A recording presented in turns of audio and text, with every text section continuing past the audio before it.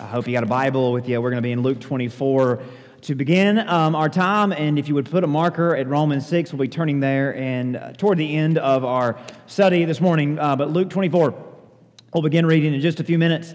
Always excited to be here a little bit more than usual for the message today. I believe that God's got something good to say to us, as always, but something very, very good to say today. As a pastor, I always look forward to Easter and leading us through the gospel narratives and trying to leave some powerful impact on us as pertaining to the cross and resurrection and how that applies to you and me in today's world, just as much as it did to them and their world. Chronicling Jesus' life and ministry never gets old for me. I've been doing this for almost 10 years now, and I love the spring of the year as we get to kind of look with fresh eyes, as we begin to look at the wonders and the words, the signs and the sermons. I don't know about you, but I always stand in awe and I always stand amazed at what we may know by heart, but what it leaves a fresh impact on my heart every year. This year we spent nearly 2 months aiming to look at the life and times of Jesus through the eyes of his original followers, his fans, his adversaries, his opponents. We followed Luke's gospel as he kind of put us in their shoes and helped us see through their eyes. We followed Luke's orderly account that compiled a narrative of what actually happened in and around the life of Jesus, and we spent weeks and weeks talking about why we can know this is actually, take this as truth, as historical, a document that Luke wrote all those years ago. Luke told this story from these eyewitness vantage points, and this isn't just about Luke's gospel, but really the Bible in general. The Bible and its documents, if they were only written to be history books, if they were just meant to inform us, if they were just meant to educate us, what we've learned is the sheer veracity, the cohesiveness, and the corroboration between the writers and the sources. We could have confidence in the Bible as a truthful book if it was just written to tell history alone. Biblical apologetics and studies have done tremendous work to show how trustworthy the Bible is, the accounts that are the basis of history alone, and that proves tremendously beneficial when trying to convince somebody to take the Bible and its heroes seriously. But we know that the Bible is not just a history book. It's more than that. It's better than that. Again, the Bible is completely trustworthy. The history is as it is documented, but the agenda of the Scriptures are not just to bring us a viewfinder whereby we can see through the eyes of those who lived and breathed and experienced for themselves. More specifically, the gospel isn't just a story told so that we can see through their eyes. Jesus invites us to follow in his steps and walk in his Spirit, to see for ourselves.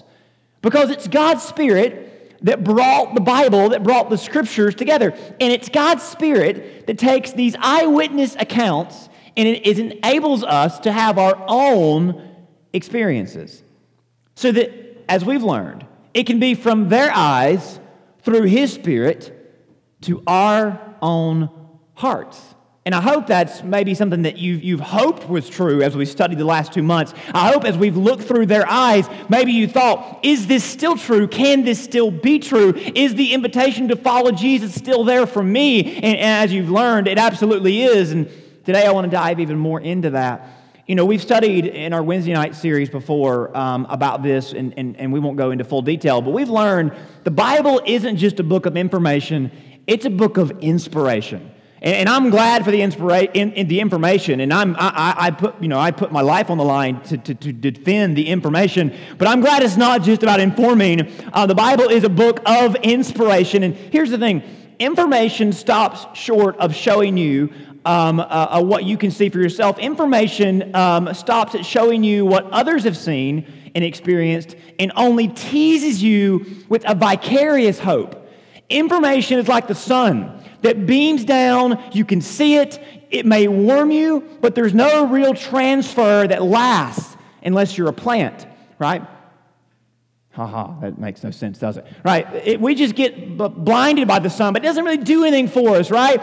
But inspiration doesn't just show you Inspiration literally means to breathe into, to breathe life into. It's like the crisp morning air. It's like a refreshing wind that blows in. And just when you're about to run out of air, your lungs are filled up anew.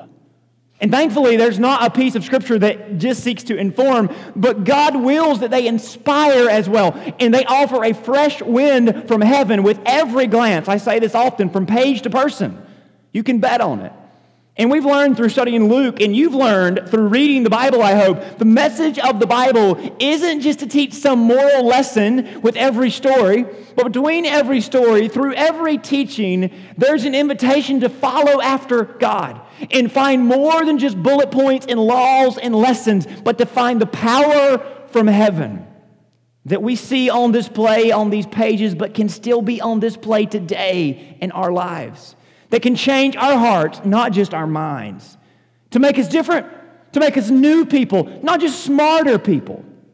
After all, the message of the Bible isn't learn all of this because one day in heaven there's going to be a test. The message of the Bible isn't learn all of this so that you might pass a test one day. Behind all the text, there's a single unified power, and the hopes is that we can receive the Spirit and pass from death to life. We've learned from the Gospels over the Easter season that we've been invited to follow Jesus, to become like Him, to walk in His steps, to live after His Spirit. And even as Luke sought to tell us the facts and order the story's details, he leaves a clear reminder that Jesus offers us something more, even 2,000 years later. I want to begin where we left off last week. If you weren't here with us, it's still in and of itself a text that we can learn from. Luke 24, verse 44 through the end of the gospel. These are Jesus' last words to the disciples from Luke's point of view before he departs or ascends to heaven. Luke 24, verse 44, he said to them, "These are the words which I spoke to you while I was still with you, that all things must be fulfilled which were written in the law of Moses, the prophets, and the Psalms." That's the whole Old Testament. He said, it's all led up to me. Everything you've got before, from Malachi on back, it's all pointing to me. And he opened their understanding that they might comprehend the Scriptures. Then he said to them, "Thus it is written, and thus it was necessary for Christ to suffer and rise from the dead on the third day, that repentance and remission of sins should be preached in His name to all nations, beginning at Jerusalem. You are witnesses of these things. Behold, I send the promise of my Father upon you. But tarry in the city of Jerusalem until you are endued with power from on high." And he led them out as far as Bethany. He lifted up his hands and blessed them. Now it came to pass while he blessed them that he parted from them and was carried up into heaven. And they worshiped him and returned to Jerusalem with great joy, and were continually in the temple praising and blessing God. Amen. Luke's closing words call back to his opening words. Whereas the people in the temple at the beginning were wondering and waiting for God's Spirit and presence to return, not knowing if or when, these at the end know that He has indeed returned. They've seen Him with their own eyes. Of course, Jesus' words bring a conclusion to all that Luke has built up to, but also he teases there is more, much more, to come.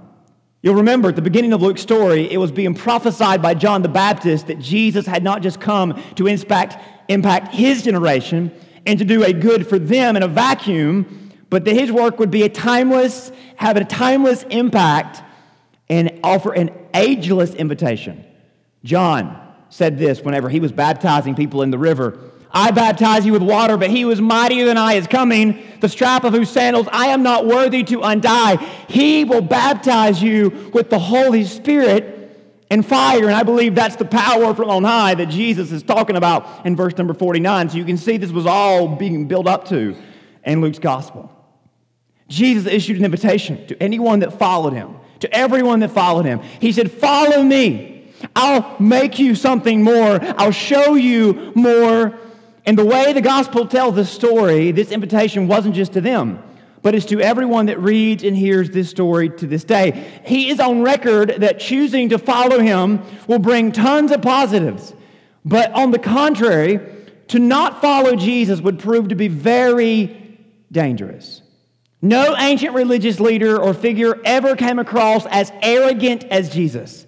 Not an Old Testament prophet, not any other would-be prophet from any other religion of their day or ours. Jesus came across so narrow, so exclusive. His detractors and religious adversaries would ask him point blank, "Who do you think you are, Jesus? Who are you making yourself out to be?" His demands seemed so great. He seemed like he was asking people to do outlandish, consequential, risky things. For what? To follow him? On one occasion, Jesus raised the stakes so high, many thought for sure he couldn't be serious. But he made a point when he raised these stakes to say that to not follow him would be risking losing everything. He said in Luke 9, "If anyone would come after me, let him deny himself, take up his cross daily, and follow me. For whoever would save his life will lose it, but whoever loses his life for my sake will save it. For what does it profit a man if he gains the whole world and loses or forfeits himself?" The demands Jesus may have asked people to sign up to, they may have been great, but Jesus leaned into this because Jesus knew the exchange would be an invaluable gain. Jesus detailed and described life with him as being unrivaled by any other way and claimed there was no other way to know God or connect with God. He pitched his way as being the only way to the future that God was building towards. One of my favorite verses in the entire Bible is when Jesus tells a parable of a master who sends an invitation out. And at the time for the banquet, he sent his servants to say, "Those who had been invited, come, for everything is now ready," as if our future, the future you want, the future you dream about, the future you pray for, it is only found through following Jesus. He is the only one who's prepared for you everything you could ever imagine, even what you don't realize you need. He exposed and ridiculed any and all excuses as being utterly embarrassing and insulting in light of what was at stake. When people begin to say, "I can't come, I'm too busy, I've got things going on," this is what his response was. "For I tell you, none of those men who were invited shall taste my banquet." Okay, Jesus, who do you think you are? I mean, this is a casual religious thing, Jesus. We show up once a week. Come on. What are you trying to demand or expect from us? And then Jesus said, "So therefore, any of you who does not renounce all that he has cannot be my disciple." Who says that kind of stuff? Who asks that kind of sacrifice of anybody? Unless what he is offering is indeed exclusive to him. Unless life and death really are on the line. Unless your eternity really is in the balances of what Jesus says and what Jesus does. Another important thing that you note from the entire Bible, especially the Gospels, Jesus talked about building a kingdom, about a coming kingdom. He claimed to be ushering in a brand new era. And he said something, and it would always come across so arrogant to the people that heard it. But Jesus claimed that experiencing Jesus and knowing him personally was fundamental to entering the kingdom. Apart from him, it would be easily and most certainly missed. When people thought he was just a prophet, when they thought he was just a preacher or a messenger or a leader, one of many or one of many to come or many that have come, Jesus said, I need you to understand who I am. And I need you to understand what I'm asking of you. He said to them, "The days are coming when you will desire to see one of the days of the Son of Man, and you will not see it." He said, if you continue to look at me as an option, if you think I'm just a choice, you'll miss it. Kind of ominous, but clearly, again, Luke made it clear to us. The Bible makes it clear to us. The stakes are very high. If you consider all the outlandish statements and claims that Jesus made about himself, you start to think this can't just be history. I mean, if this was just history, why would you add these kind of outlandish statements in? He can't just be a normal guy. I mean, these kind of ideas and statements, they break the credibility. They're too out there. They're too extreme. On one occasion, Jesus stood up in front of the religious leaders. He pointed his finger in their face on the temple grounds, and he said to them, he looked directly at them and said, "What then is written? That is written, the stone the builders rejected has become the cornerstone." He says, guys, y'all are rejecting me, and I am going to become the cornerstone of the entire kingdom of God. And then he did the most insulting thing to any Jewish person. He sat down at Passover the week before he died. He broke the bread, he poured the juice. They had the Seder meal, and he said, guys, before we take this meal, I need to let you know, this is the last time you'll ever celebrate it, looking back to Exodus. From now on, this holiday is going to be all about me. They looked around. What? From now on, this is not the lamb of Egypt. This is not the blood of the lamb, the body of the lamb. This is about me, because the whole world's going to have me at the center of it one day. Just wait. I am going to be worshiped from all over, every tribe, every tongue. They're going to come together on this week, and they're not going to think about the Lamb of Egypt. They're going to think about the Lamb of God slain tomorrow. The disciples thought, whoo, he is losing his mind. But whatever, Jesus, okay, you've said a lot of cool things, so we'll go with it. And just last week, we celebrated the Passover meal. And we didn't think about a lamb in Egypt. We thought about Jesus. Funny how Jesus has been proven so right. But in his day, these things that he said, they seem so crazy. But here's the thing. If Jesus is who he claims to be, in his original audience, even to me and you, if Jesus really is the guy he calls himself and claims himself to be, Jesus doesn't just demand an audience, he just demands a response. I mean, he said on one occasion that he was the bread of life.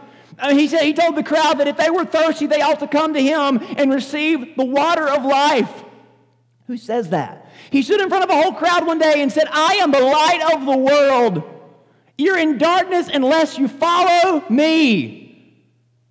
It's pretty bright to me, Jesus. I don't know what you're talking about. And he said on one occasion, I am the door to the abundant resurrection life of God.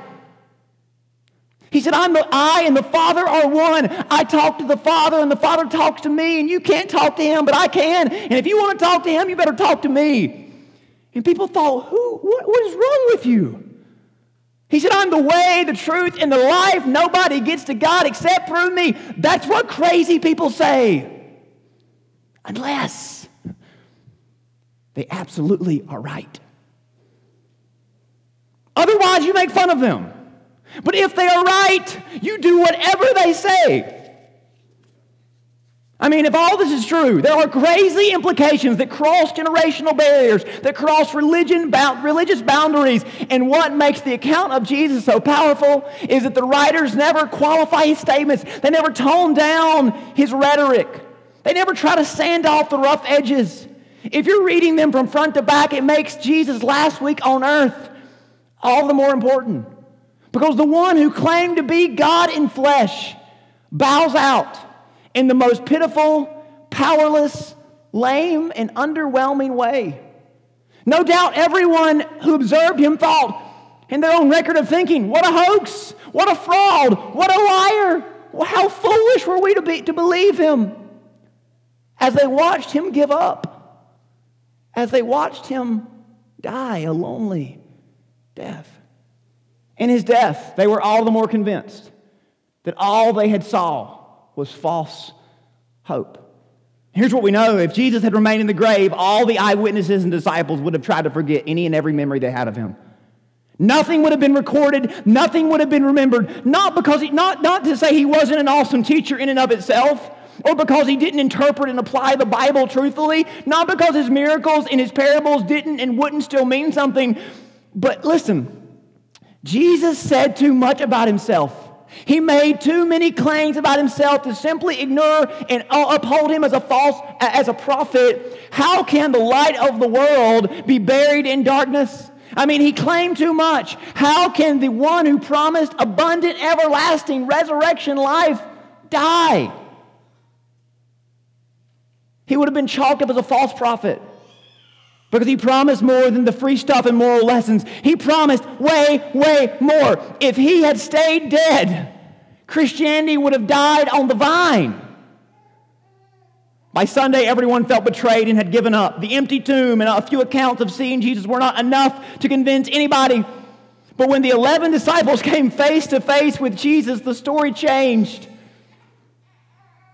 In Luke 24:11, they doubted. They thought the idea of a resurrection was a fairy tale. But after an encounter and another encounter, in verse 31, their eyes were opened. In verse 32, their hearts were burning.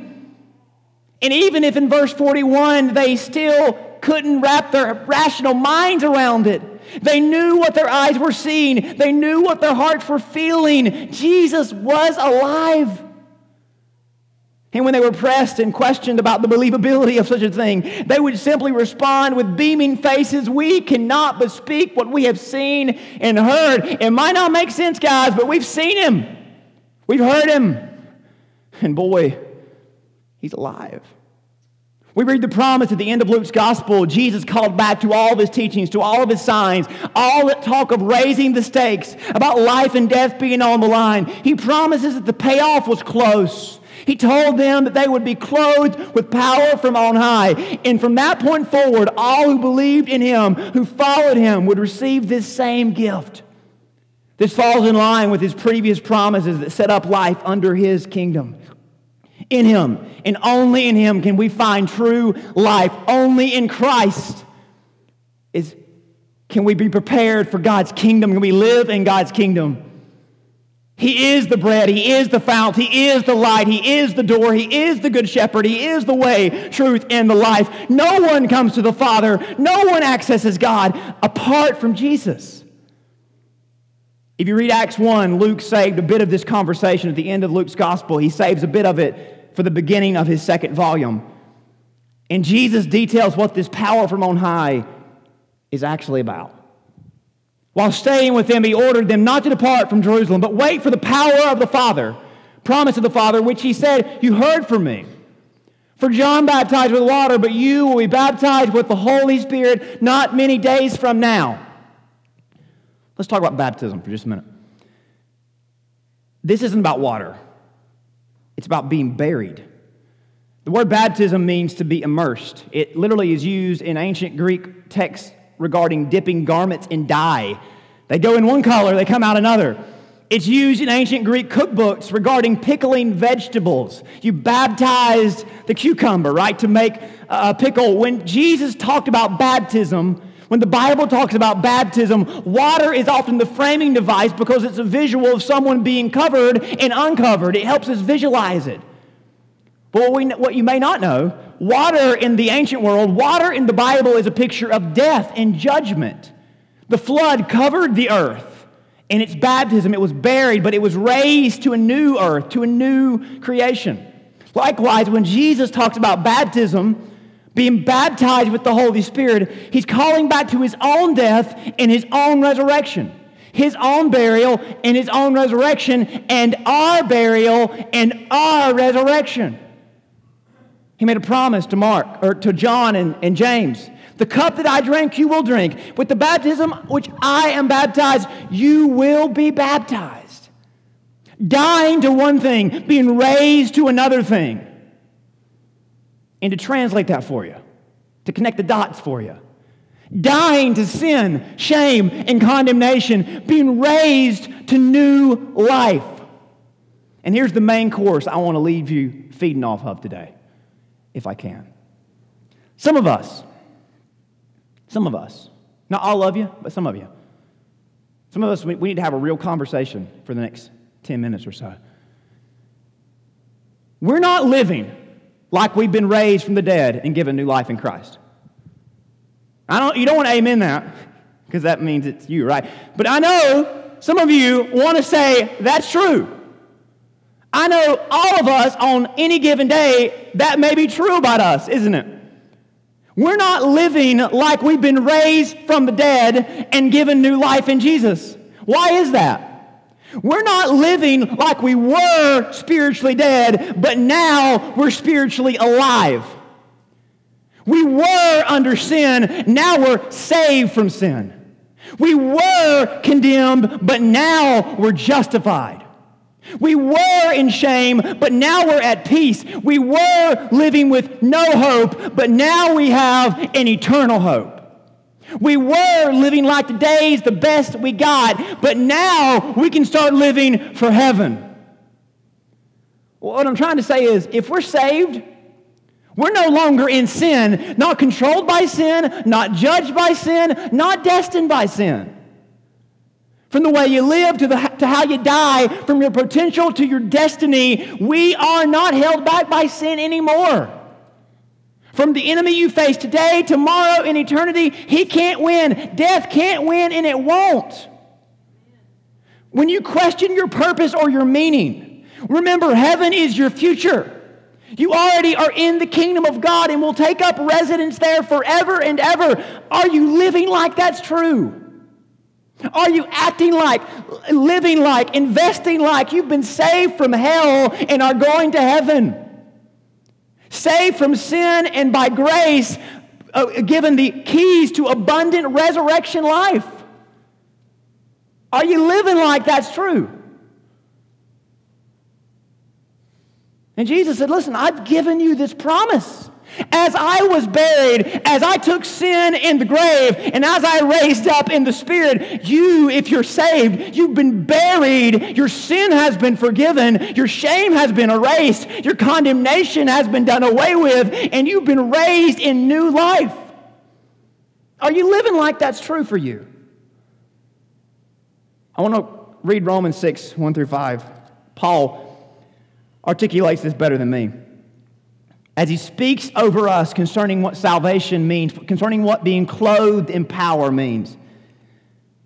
Here's what he says in Romans 6, verse 1. What shall we say then? Shall we continue in sin that grace may abound? Certainly not. How shall we who died to sin live any longer in it? Or do you not know? Because they didn't. As many of us has been baptized into Christ, were baptized into his death. So I didn't just make that up, right? Baptized into his death. Therefore, we were buried with him through baptism unto death, and just as Christ was raised from the dead by the glory of the Father, even so we also should walk in newness of life. You see there? See the buried, raised, dead, alive. For if we have been united together in the likeness of his death, certainly we also shall be in the likeness of his resurrection. Not maybe or possibly. What does it say? Certainly. So what he's trying to say is, in his death, our sin has been forgiven. In his resurrection, his Spirit has been given to us. We are powered, driven by, and changed by his Spirit. That means there's resurrection power and resurrection promise for today, tomorrow, and forever. We find promises and power for life and death and for eternity. His resurrection empowers us with a better response to today, a better hope for tomorrow, and a better place in forever. And I want to wind down today by talking about our response to today. Every day should be lived in light of his resurrection promise and power. Romans 6 aims to steer us in that direction as it speaks clearly of the power from on high Jesus promised to give. And notice the contents are very personal and very practical regarding what our hearts should look like as a result of being emptied of our sin and filled with his Spirit. So let me ask you this. How has the resurrection of Jesus impacted you today? Today, this morning. How has it impacted you this past week? How does it impact you every day? If Jesus is who he says he is, if salvation does what he says it can do, what's it look like for you as a Christian? If the resurrection matters for today, how has that manifested in your life? It's too powerful of a thing to not be noticed and not make a difference. Romans here takes us from living free, talks about living free from sin, specifically pertaining to our actions, our deeds, our behavior, our emotional reactions and responses to this and that, the unexpected and the expected. What can and does walking in the newness of life look like for you? Let me ask you this. What is old, is getting old, and it's gotten old about your nature that needs to go? And don't elbow the person beside you. Maybe it's a habit. Maybe it's an addiction. Maybe it's language you use. Maybe it's repetitive choices and excuses you make. Think to yourself, what struggle in your character, in your relationships, in your ethics and morality would you say this has gotten old? Maybe you're not ready to call it sin yet, but you would say it's getting old.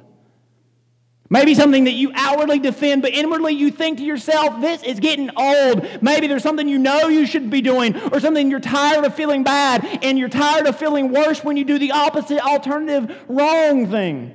You think this is getting old, and guess what? God probably agrees with you, and I guarantee you the closest person to you agrees with you. Verse 2 asks this powerful question. I'll put it up here for us. How can we who died to sin still live in it?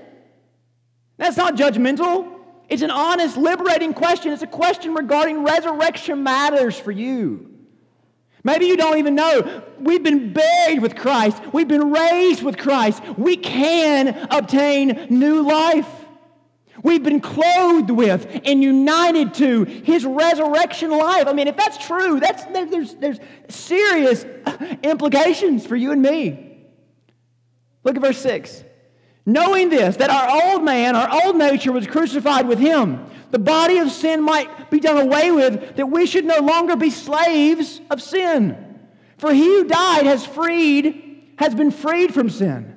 Now if we died with Christ, we believe that we shall also live with Him.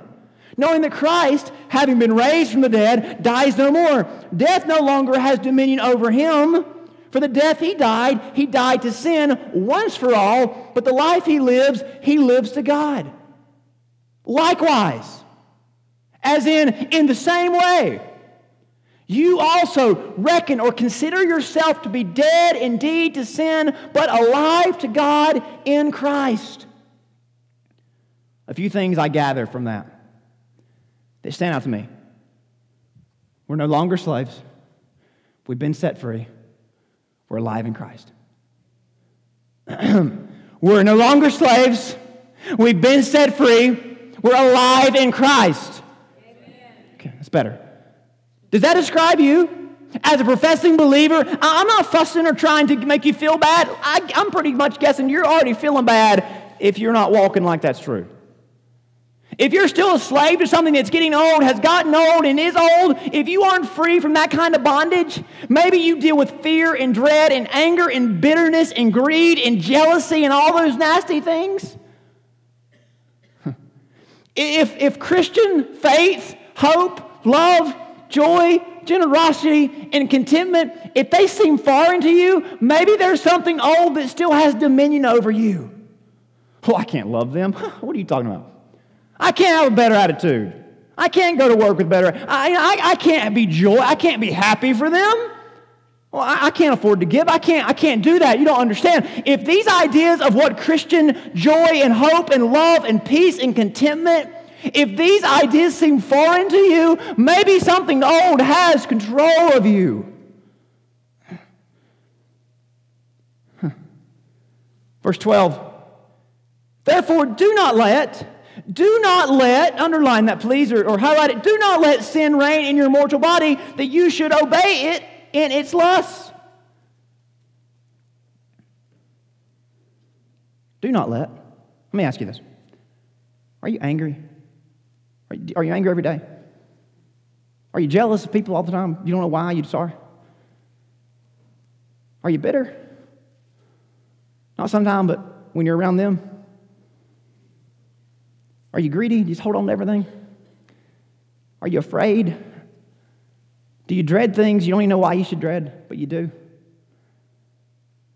I know you don't feel like you're letting those things control you.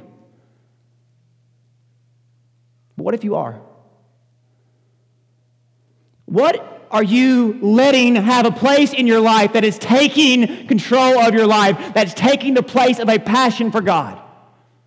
Look, I'm not saying you're letting it control you, but you're letting it be in the closet. It's in your head. It's there.